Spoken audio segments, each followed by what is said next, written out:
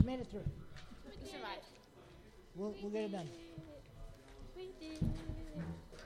We will lead the church. Hey, Susie.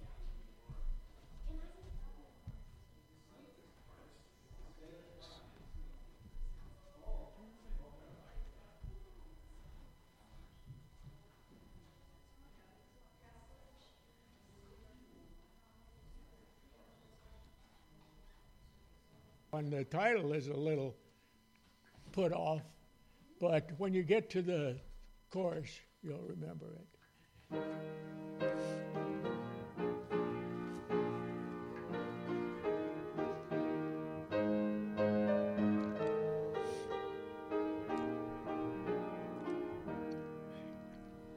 Encamped along the hills of light, ye Christian soldiers rise, and press the battle ere the night shall veil the glowing skies.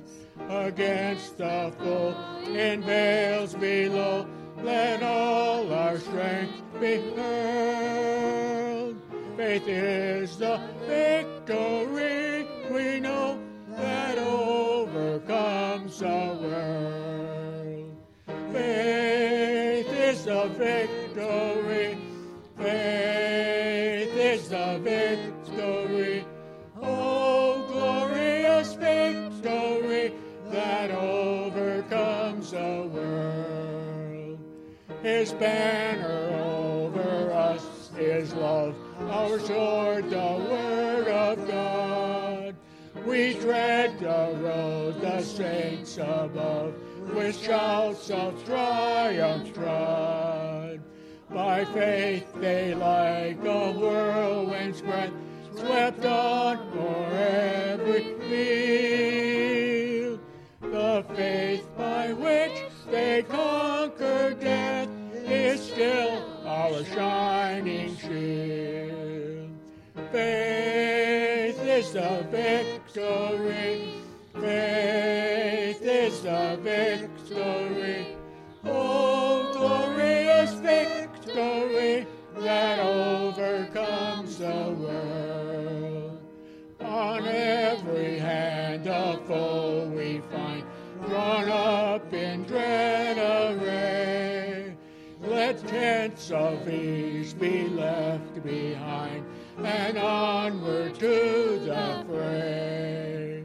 Salvation's helmet on each head, with truth all girt about. The earth shall tremble neath our tread, and echo with our shout. Faith is the victory.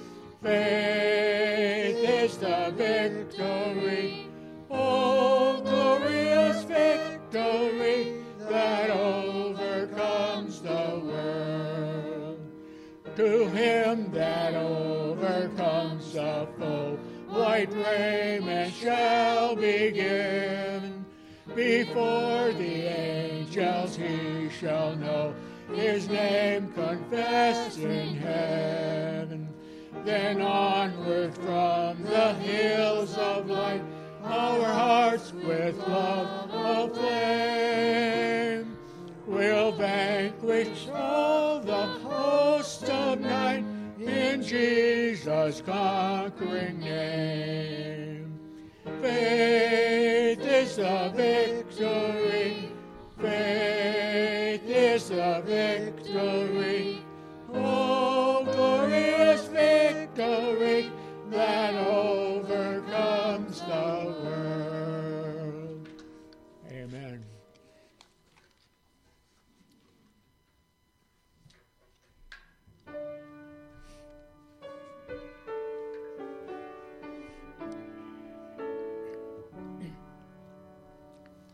My faith looks up to thee, thou Lamb of Calvary, Savior divine. Now hear me while I pray, take all my guilt away. Oh, this day be wholly thine. May thy rich grace impart strength to my fainting heart, my zeal inspire, as thou hast died for me. Oh, may my love to thee pure, warm, and changeless be, a living fire. While life's dark maze I tread, and griefs around me spread, be thou my guide. Bid darkness turn to day, wipe sorrow's tears away, nor let me ever stray from thee aside. When ends life's transient dream, when death's cold sullen stream shall o'er me roll, blessed Savior, then in love, fear and distrust remove. Oh, bear me safe above a ransomed soul. Amen. You may be seated.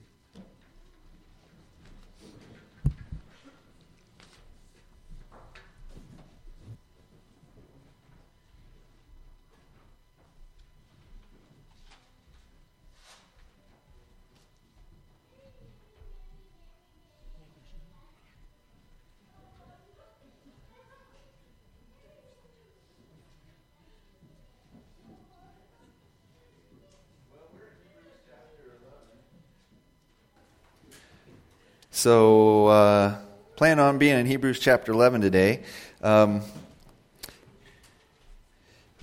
Hebrews chapter 11, I'm finding actually quite challenging to prepare for.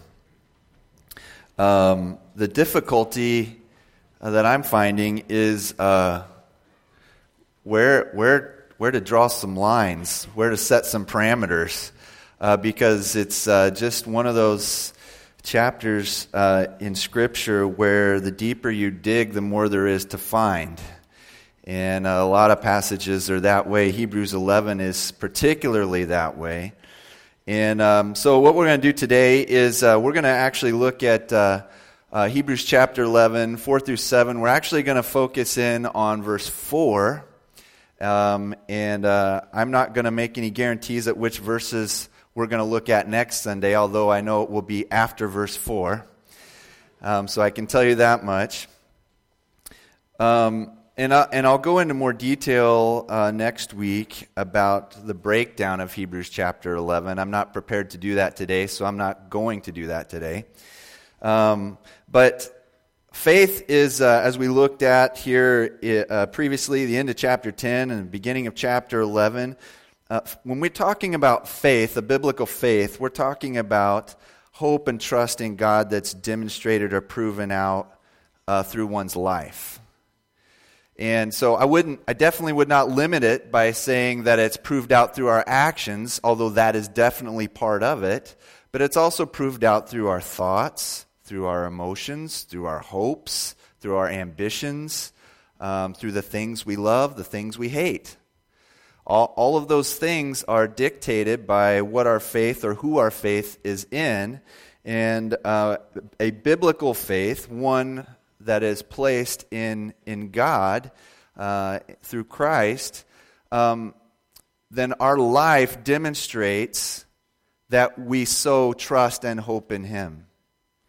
So that the whole of our life, every detail of our life, reflects that conviction that we have that He is sovereign, that we are sinners, that He alone offers us forgiveness and grace and eternal life, and that we desire to possess that we desire to take hold of that. That is what our life proves out as believers. So then, at the end of chapter 10 there, we find that a quote from Habakkuk where it says, "But my righteous one shall live by faith." So faith is a way of living. It's not just a system of intellectual consideration.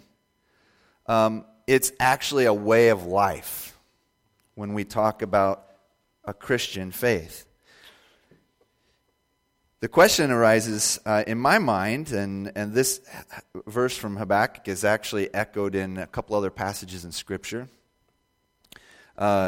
It says, "But my righteous one shall live by faith." So the question that goes through my mind as I'm studying Scripture here is,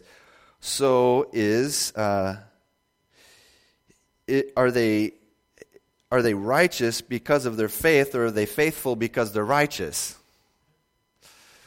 Well, we're going to actually answer that question in the context of Hebrews here today. And so those,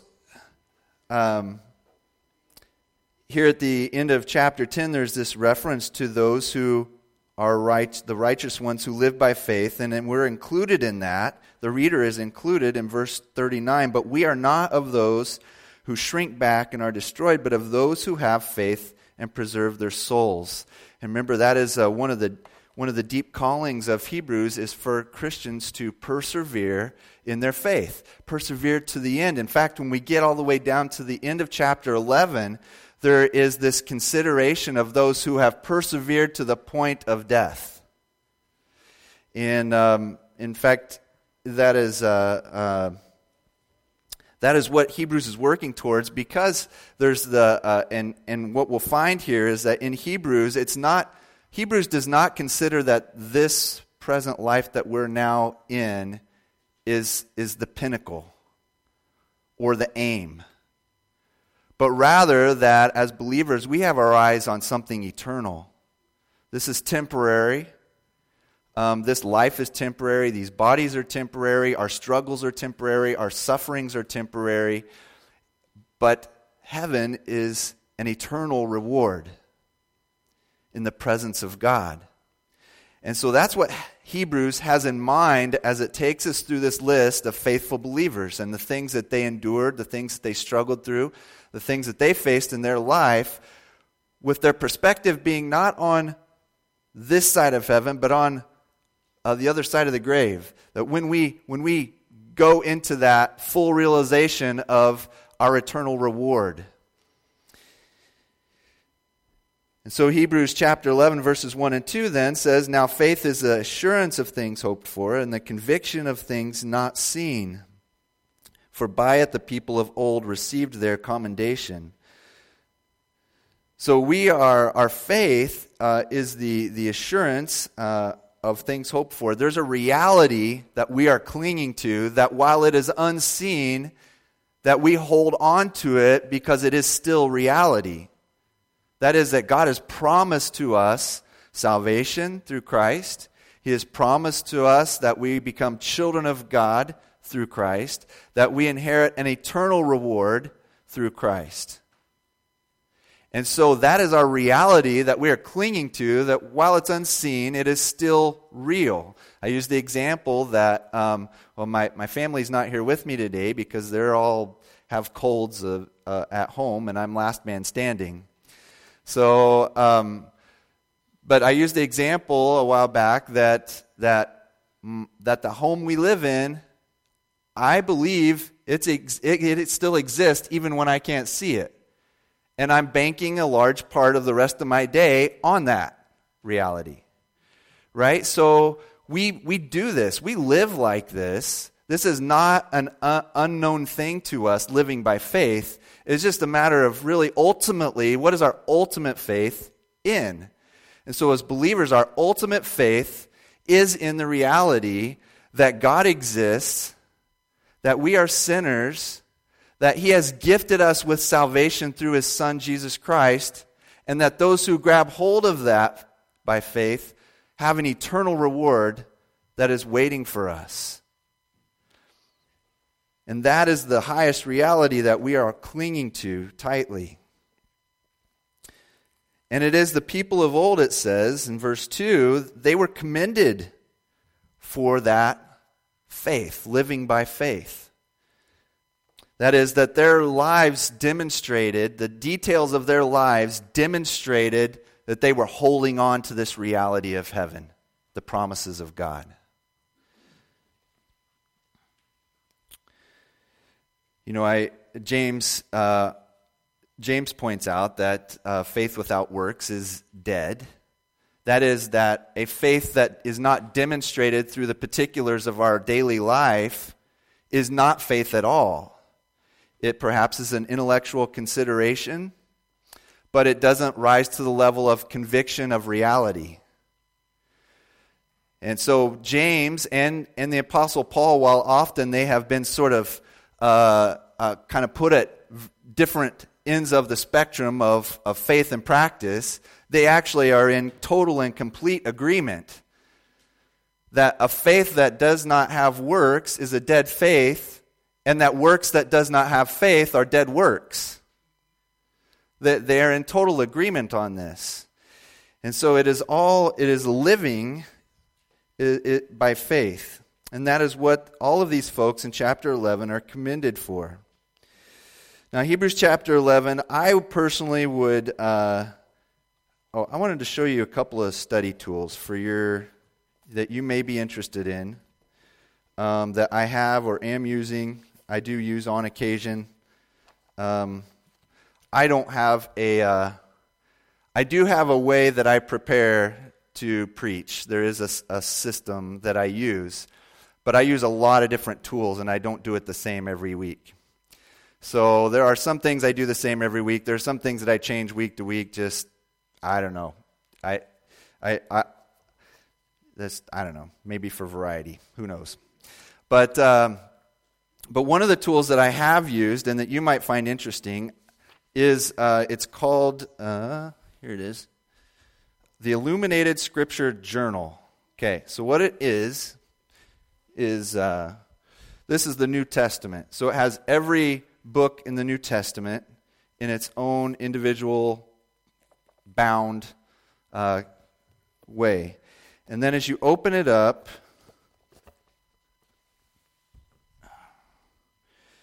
it has just Scripture, so there's no cross-references, there's no commentary, nothing like that.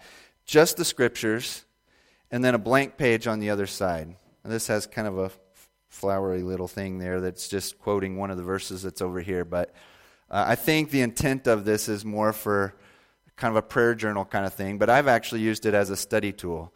As I go through here, I'll show you an example. This one's not full because I've used, like I said, I kind of change up what tools I use. But this is just one example of a passage that I just circle, underline, draw, write all over, put in notes and little commentaries and cross-references. And I'm basically building my own little commentary here is what I'm doing.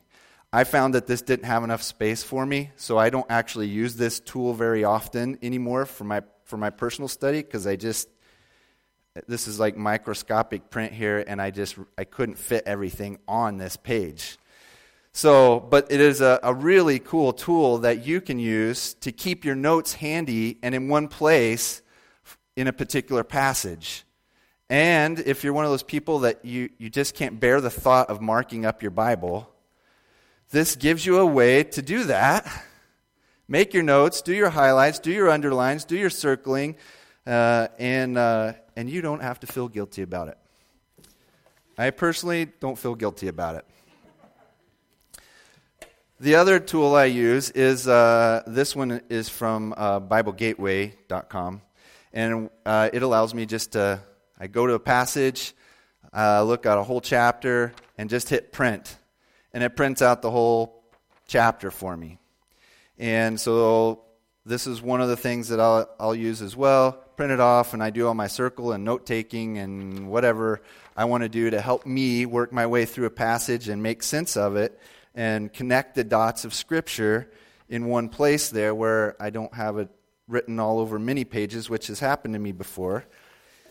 So those are two tools that if you're interested in it, you're welcome to take a look at them.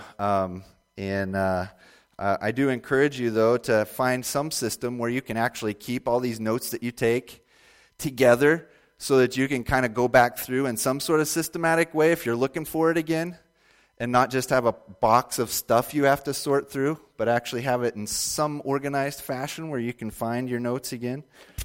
I point that out because I mentioned to you earlier that Hebrews chapter 11 for me has been a little bit challenging figuring out where do you stop, right? How deep do I go, and what part of this passage are we going to just tackle from week to week? Because the deeper you dig, there's just so much to discover and uncover, and so much more to understand that fills out our understanding of who God is, encourages us in our walk with Him. And that is the purpose of it all.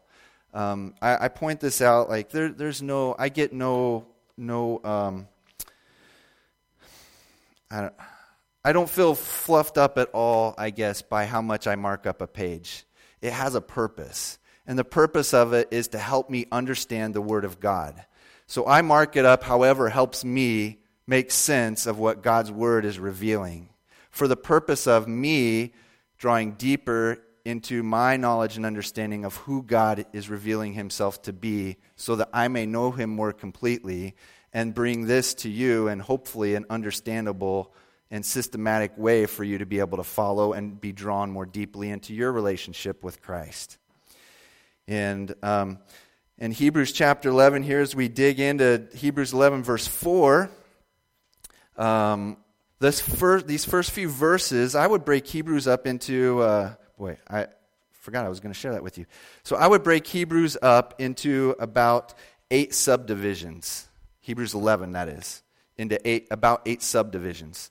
There would be some who might break it up a little differently, but for the way we're going to work through it, I break it up into 8 subdivisions. I'll explain more of that next week with 6 groups of faithful believers. The interesting thing is, while Hebrews 11, at first pass, it just looks like a list of faithful believers. And the more you start scratching into it, the more you realize that there's actually some groupings within Hebrews 11 that bring out different aspects of living by faith. And in this first group, a group of 3 men that are brought to our attention, Abel, Enoch, and Noah, are men who are, this grouping is the thing that's pointed out to us about their faith, is that they were declared righteous by God because of their faith. So let's look at Hebrews chapter 11, verse 4. By faith Abel offered to God a more acceptable sacrifice than Cain, through which he was commended as righteous, God commending him by accepting his gifts. And through his faith, though he died, he still speaks. By faith Enoch was taken up so that he should not see death, and he was not found, because God had taken him. Now before he was taken, he was commended as having pleased God. And without faith it is impossible to please him, for whoever would draw near to him must believe that he exists and that he rewards those who seek him. I would encourage you to somehow underline or circle verse 6, because that is a really key verse in all of Hebrews chapter 11. And without faith it is impossible to please him, for whoever would draw near to God must believe that he exists and that he rewards those who seek him. By faith Noah, being warned by God concerning events as yet unseen, in reverent fear constructed an ark for the saving of his household. By this he condemned the world and became an heir of the righteousness that comes by faith.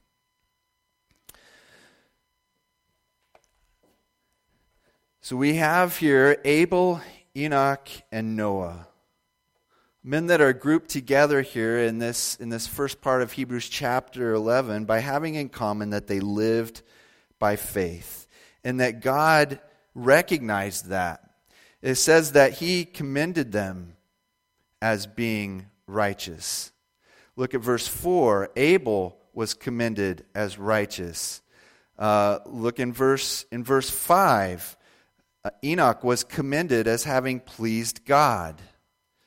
Verse 6 ties together that pleasing God and righteousness, that comes through by faith, having faith in Him. And then we have down in verse 7 that Noah became an heir of righteousness by faith. So men joined together here by their faith being attributed to them as righteousness. There's a term here used that you'll find familiar, even though I'm going to give you the Greek version of it. You'll actually recognize it, and I think you'll find it interesting. The word here in the ESV that's translated commended is actually martyreo. Does it sound familiar? Martyreo, yeah, there it is. Is to be a witness.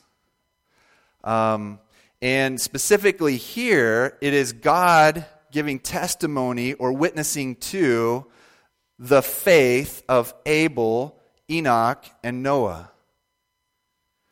Wow, how incredible. How'd you like to be on that list? Where it says God bears witness to their faith in Him. That they're commended by God for their faith in Him. Obviously, we have a word that we use that sounds very similar to that, don't we? Martyr, which we use to concerning those who have been persecuted to the point of death for the sake of Christ. But the word itself refers to just bearing witness. In this case, bearing witness to Christ. Here in this particular context, it's God bearing witness to those who had faith in Him. And they were commended by God for living by faith, and which means that they lived differently, they hoped differently, they spoke differently than the world of unbelievers around them. That's one thing that we see in common with each of these men here. Abel, Enoch, and Noah. They all lived differently than those who did not believe and trust in God. Which obviously bears the question to us as we evaluate our own life is if we profess to be followers of Christ, do we live differently? Do we think differently? Do we hope differently than the world around us? They all pleased God by living by faith. They were declared by God to be righteous because of their faith. So then when we ask that question, or when I ask the question there, are they righteous because of their faith, or they have faith because they're righteous? It becomes clear to hear that the context is that righteousness is applied or considered by God in relationship to faith in Him. So that God sees them as righteous, not because they did all the right things, jumped through all the right hoops, kept the law to the little dot and tittle, but rather that they had faith in Him and trusted Him, that they had a life characterized by a conviction that He is good, that He is present, that He is faithful. Now, one of the things that we're going to ask here is, in regards to Abel, verse 4 is, why was Abel's offering acceptable and Cain's was not? We're not actually given a whole lot of information from Scripture about this event. But between Genesis and between Hebrews, we can make it out pretty good, even though we're not given a whole lot of details. Did you know that Jesus actually referred to Abel as righteous Abel in the Gospels? Man, how'd you like to have a nickname from Jesus like that? Righteous Abel, right? Faithful John, right? Encouraging Bart. Like, how would you like to have a name from Jesus like that? Righteous Abel. We don't even know that much about Abel. There is not much at all in the scriptures about Abel. The only thing we really know about Abel is that he's declared faithful by God, righteous because of his faith. So let's look at that. Why was Abel's sacrifice more acceptable than Cain's, as we're told it is? And the key is the context of Scripture. By faith, you're going to see that several times through here. In fact, on my little study sheet here, by faith is actually circled every time it shows up. Right? That repetition. By faith, Abel offered. By faith, Enoch was taken up. By faith, Noah, being warned by God, he constructed an ark. All right, so by faith, Abel offered to God a more acceptable sacrifice than Cain. Abel's sacrifice was accepted to God. There's been some talk that maybe Abel's sacrifice is more acceptable because it was an animal sacrifice, not a grain offering, as Cain's was. But what Hebrews makes clear for us, and really Genesis too, and we'll look back at it, what becomes clear to us is that it wasn't, whether it was an animal sacrifice or a grain sacrifice, it was that it was offered by faith. It was offered by a man who desired God, where Cain's was not. Abel's was offered by faith, Cain's was offered by some other motive, but it wasn't faith in God, a life characterized by faith in Him. So let's look at Genesis chapter 4. It's all the way back in the beginning of your Bible. Easy enough for us all to find. Genesis chapter 4, verse 1. And read the account here where it all happens.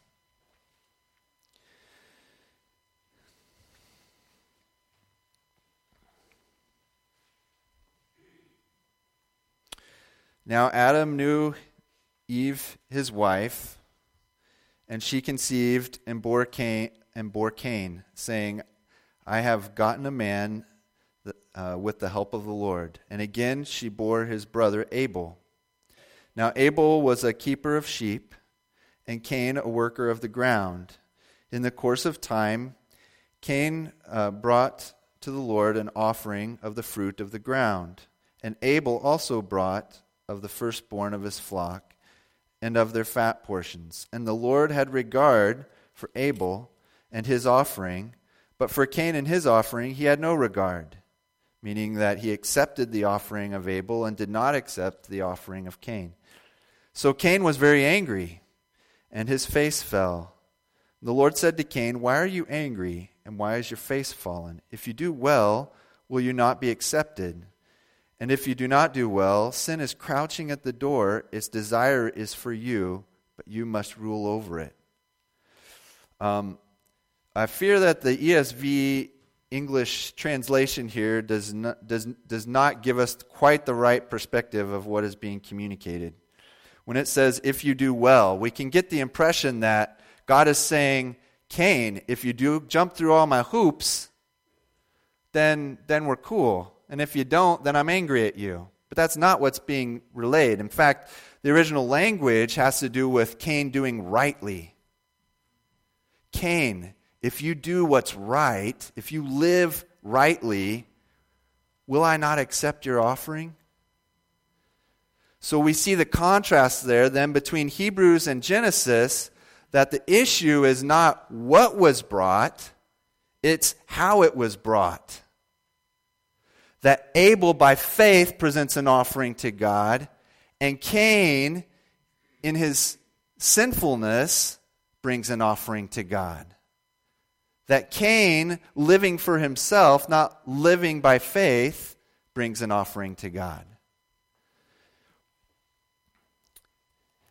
And God calls Cain to repentance. God calls Cain to a life of living by faith. It's what the example that Abel set. If you do rightly, sounds a lot like Micah 6:8, right? What does the Lord require of you? do justice, to love mercy, and to walk humbly with God. Now, the sign that God finds Abel righteous, get back in here, is that he accepts Abel's sacrifice.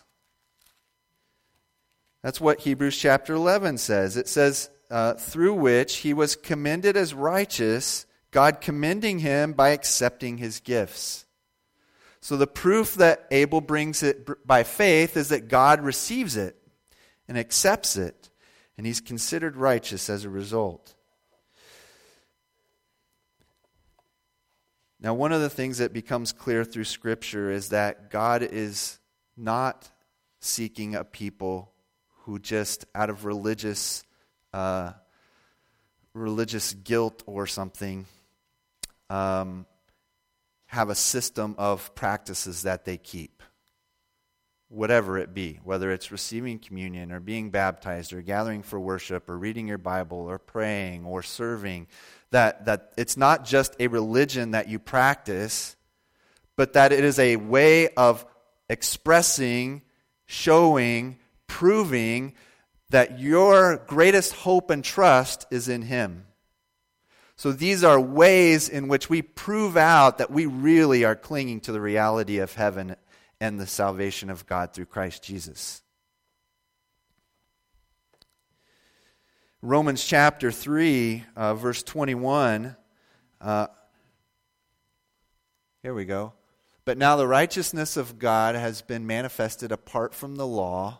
Law would be, apart from faith, the law would be the dead works that don't lead to heaven.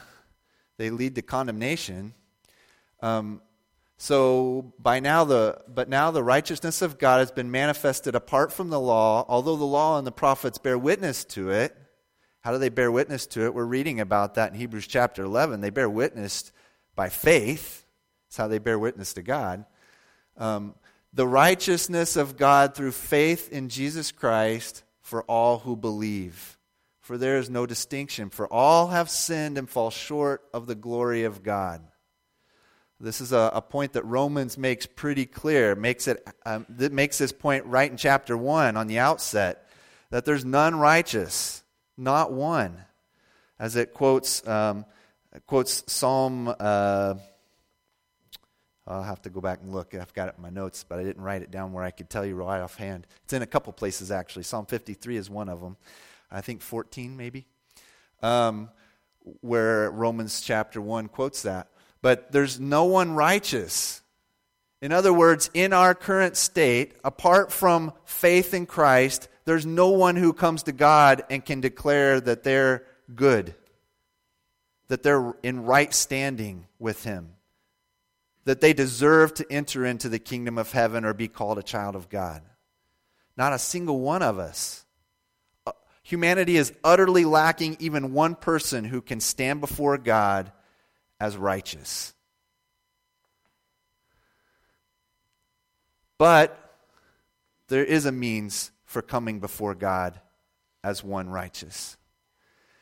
For all have sinned and fall short of the glory of God and are justified by His grace as a gift through the redemption that is in Christ Jesus, whom God put forward as a propitiation by His blood to be received by faith. This was to show God's righteousness, because in His divine forbearance He had passed over former sins.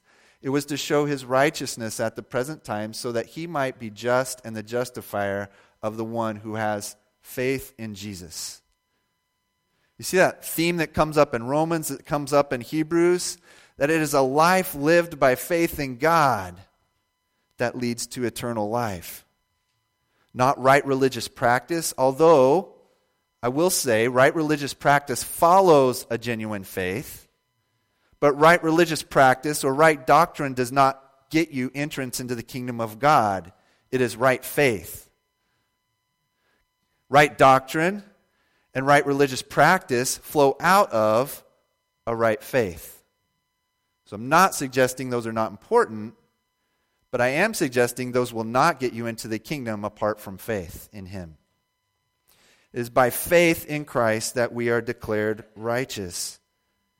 And what's interesting about Abel is it says that while he's commended by God as being one who is righteous because of his faith, and it goes on to say, and through his faith, though he died, he still speaks.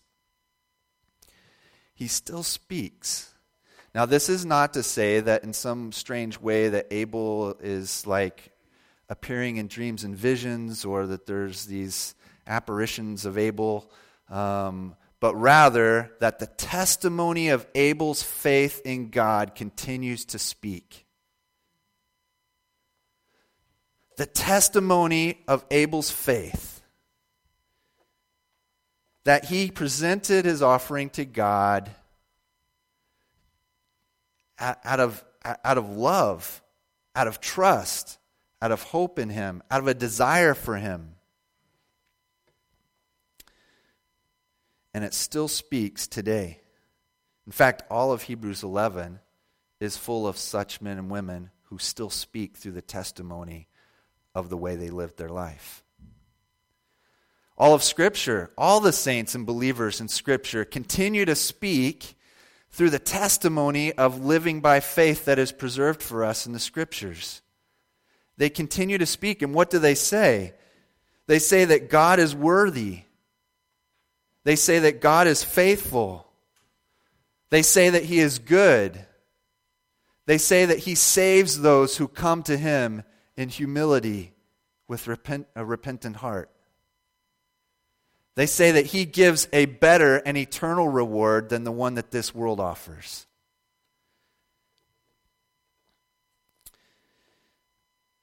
My question for all of us is when we're called home to heaven, will the testimony of the way we lived still be speaking? Will there be a testimony of a life lived by faith in Christ that continues to speak when we're gone? Now, I'm not trying to set up some kind of conversation here about leaving a legacy, because it's not ultimately us as Christians, as believers. It's not me who needs to be remembered. But does the evidence and testimony of my life continue to point people to Christ even after I'm gone? That's what I'm talking about. That we leave a legacy of faith that points people to Christ. Not that points people to our trophies and medals.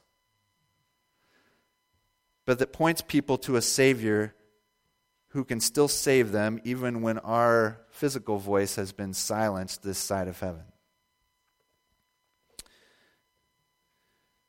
So when you're called home to heaven, will the testimony of your faith in Christ still be speaking?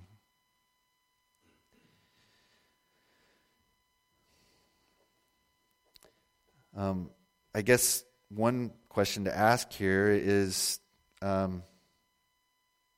there even a life of faith to be considered? And if the answer for you is no, then my invitation to you today is to surrender your life to Christ, to confess your sin to Him and proclaim Him as Lord and ruler over your life. If you have submitted to Christ in your life, your faith is in Him, my question is, how are you living by faith? Now, I'm not assuming that you're not. I'm just posing the question because I think this is a worthy question for each one of us to consider really daily. How are you living by faith? Do the details of your life prove out that you trust and hope in Christ above all else? I have a few suggestions for us all to either begin to or to help with living a life of faith in Him each day. So there's 4 things I want to leave you with today that I think, like Abel, like Enoch, like Noah, that we can become people who are characterized, especially at the end of our days, as people who lived by faith in Christ. And I hope that that is the greatest thing that's remembered about each one of us. I am absolutely 100% totally fine if you completely forget my name when I get called to heaven. I don't need to be remembered for me, but I hope that the legacy I leave of faith points you to Christ, even when I'm gone. Undoubtedly, there have been many in the heritage of this church body throughout the years who have had such a desire and opinion. That they have wanted you and me to be pointed to Christ by the things that they did while they were here. So here are some things that I want to leave you with as a way of helping us to live each day in such a way. The first one is to acknowledge, thank, and worship Him. We can do this every single day. To acknowledge God, to thank Him, and to worship Him. Worship Him for who He is. Thank Him for what He's done. In Romans chapter 1, verse 21, this is the very thing that that unbelievers were accused of here. It says, "For the wrath of God is revealed from heaven against all ungodliness and unrighteousness of men who by their unrighteousness suppress the truth. For what can be known about God is plain to them because God has shown it to them. For His invisible attributes, namely His eternal power and divine nature, have been clearly perceived ever since the creation of the world and the things that have been made.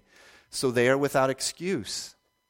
For although they knew God, they did not honor Him as God or give thanks to Him, but became futile in their thinking, and their foolish hearts were darkened." In other words, believers, if we claim to be followers of Christ, then we need to not be among those who do not honor Him or give thanks to Him. We need to be among a different population of people who daily honor Him and give thanks to Him. So the first thing I think we can do to help us live a life characterized by faith in God, genuine faith in Him, is to acknowledge Him, thank Him, and worship Him every day. The second thing is this: rely on Him for help. There's a lot of things that we rely on ultimately for help, or that we can be tempted to rely on for help. Now, there's a lot of good stuff that God has, I believe, blessed us with to be tools for accomplishing various things and answering our prayers. But our ultimate hope needs to be on Him. So unless the Lord watches over the city, the watchmen watch in vain. Right? It doesn't say that there's no use having watchmen on the wall. It says that unless the Lord is watching over it, then they do it in vain. So we want to live in such a way where, whether it's, medicine is a great example. God has given that as a useful instrument in our lives. It is not to be our ultimate hope. Right? There are several things like that we can place ultimate hope in, but our hope needs to be squarely placed on Him, that we seek Him for help. In fact, in the Lord's Prayer, when Jesus teaches His disciples to pray, some of the help that is asked is, Lord, forgive us, provide for us, and lead us. So whether it's, and that's through all circumstances in life. There's stuff that happens. You get a flat tire. Your plans for the day that you've been, you've had your schedule. If you're one of those day planner type of people, which I'm not. But if you're a day planner kind of person, you have next Thursday already penciled out. And then something happens Thursday morning that totally wrecks Thursday's day planner. How do you respond to that? Do you respond by living in faith and relying on Him and asking Him for help? Or does it all come unraveled? The flat tire on your way to somewhere important. You had a doctor's appointment that you had to schedule like 3 months ago, and on your way there, you get a flat tire, and now you're going to be late, and they're just going to axe you from that appointment, right? How do you handle that? By faith? Like, God is not surprised when we get flat tires. Did you know that? God is not surprised when next Thursday the day planner gets wrecked by something that happens Thursday morning. This is not newsflash to God. It all is within the realm of His sovereign plan working out. Do we believe that? Does our response prove that out? Let's go to Him for help on all of these details in life, the little stuff and the big stuff. John chapter 15, verse 7 and 8, Jesus says to His disciples, if you abide in me and my words abide in you, ask whatever you wish and it will be done for you.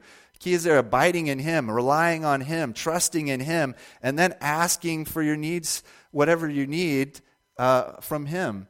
By this my Father is glorified, that you bear much fruit and so prove to be my disciples.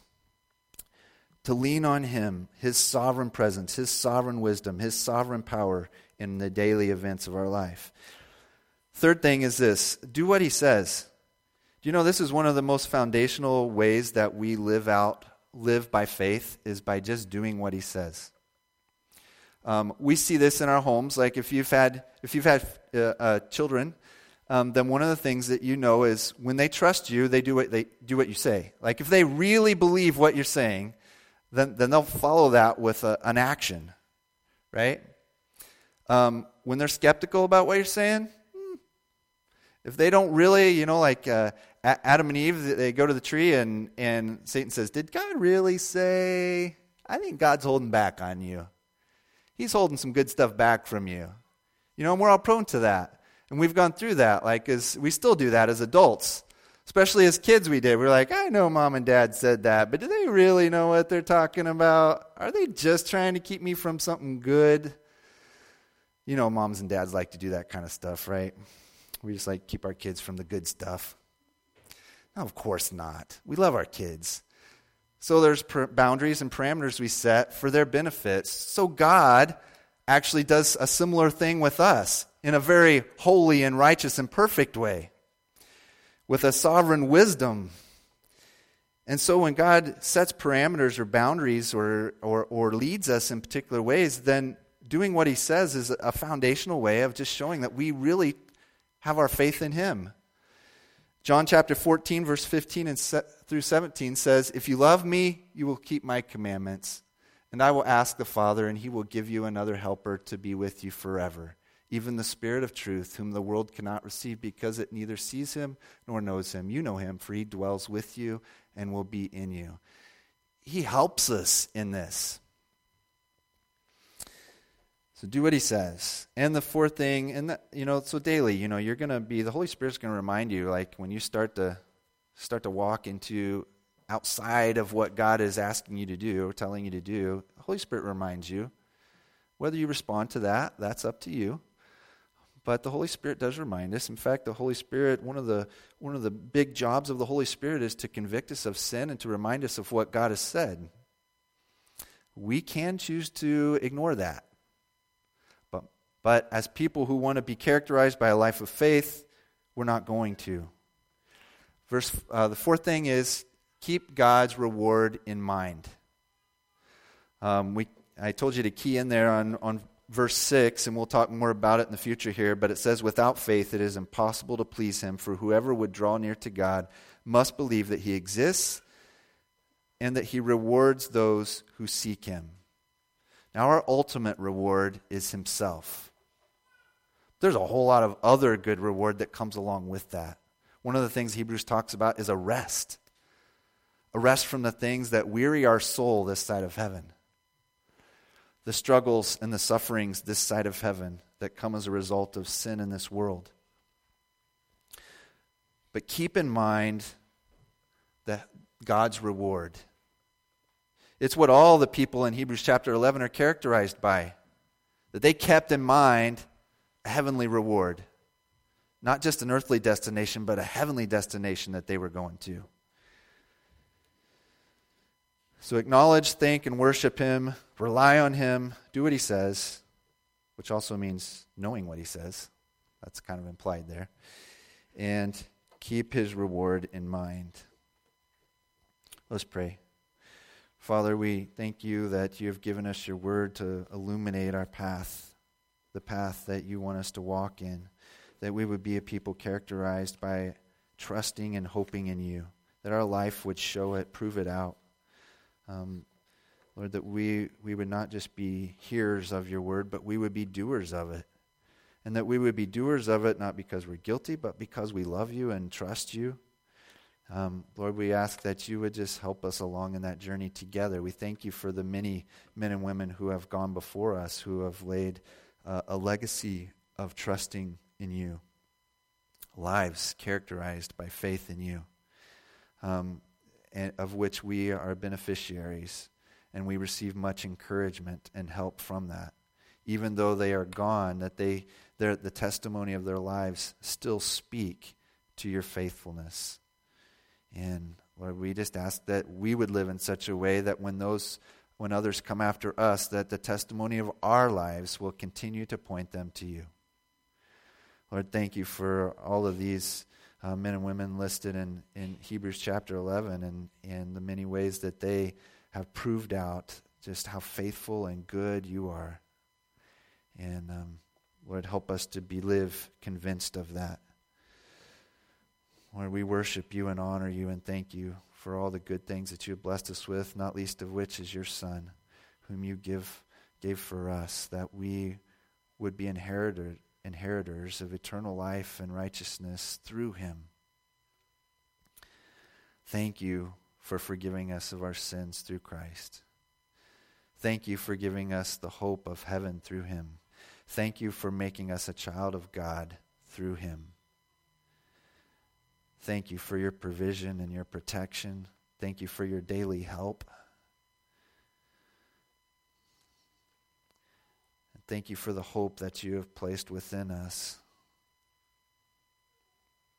Lord, thank you for the body of Christ.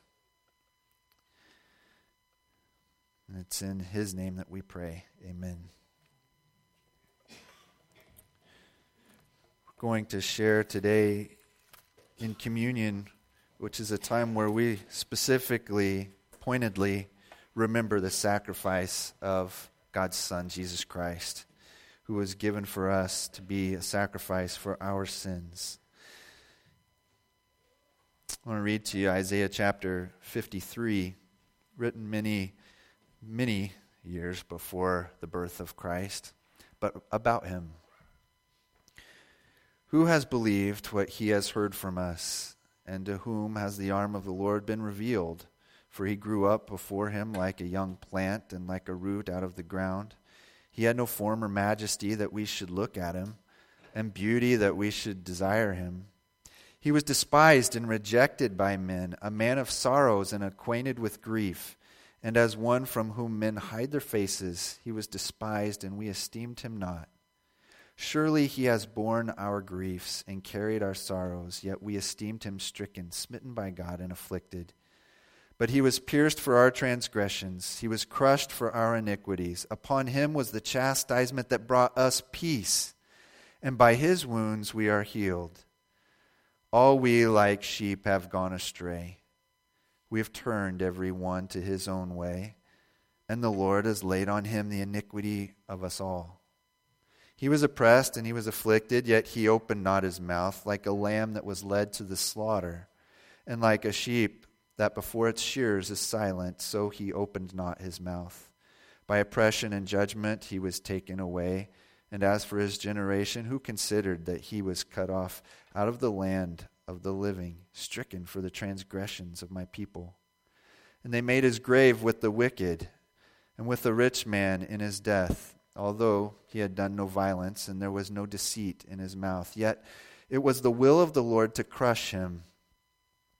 He has put him to grief.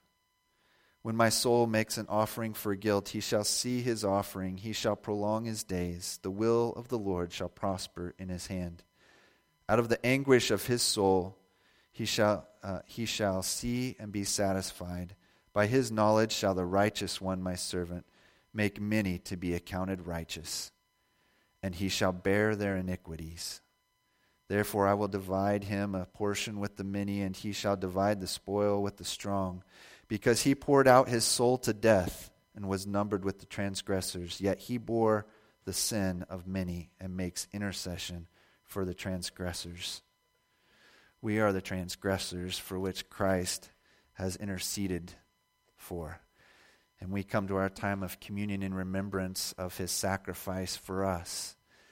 In the receiving of the elements of communion, we're reminded of his blood, of his body, of his presence here among us, that he is living, that he was not bound by the grave, but that he rose from the grave, who now is our living Savior, who sits at the right hand of God as our heavenly advocate, and who has offered salvation to everyone who calls on him from the heart. And so we gather today to remember his sacrifice. There are three stations, 2 in the back and 1 up front here, and I'm going to pray for us, and then I would ask you to make your way to one of those stations and take the elements back to your seat, and then we'll receive them all together. And this is for anyone who trusts Christ for salvation and eternal life, for forgiveness of sins. Father, we thank you once again for this sacrifice on our behalf. We gather in his name to recognize what your Son gave for us, to redeem us, to make us children of God, to wipe us clean from our sin, to remove our guilt, who took it upon himself. And we so remember him and give thanks for his sacrifice. And it's in his name we pray. Amen.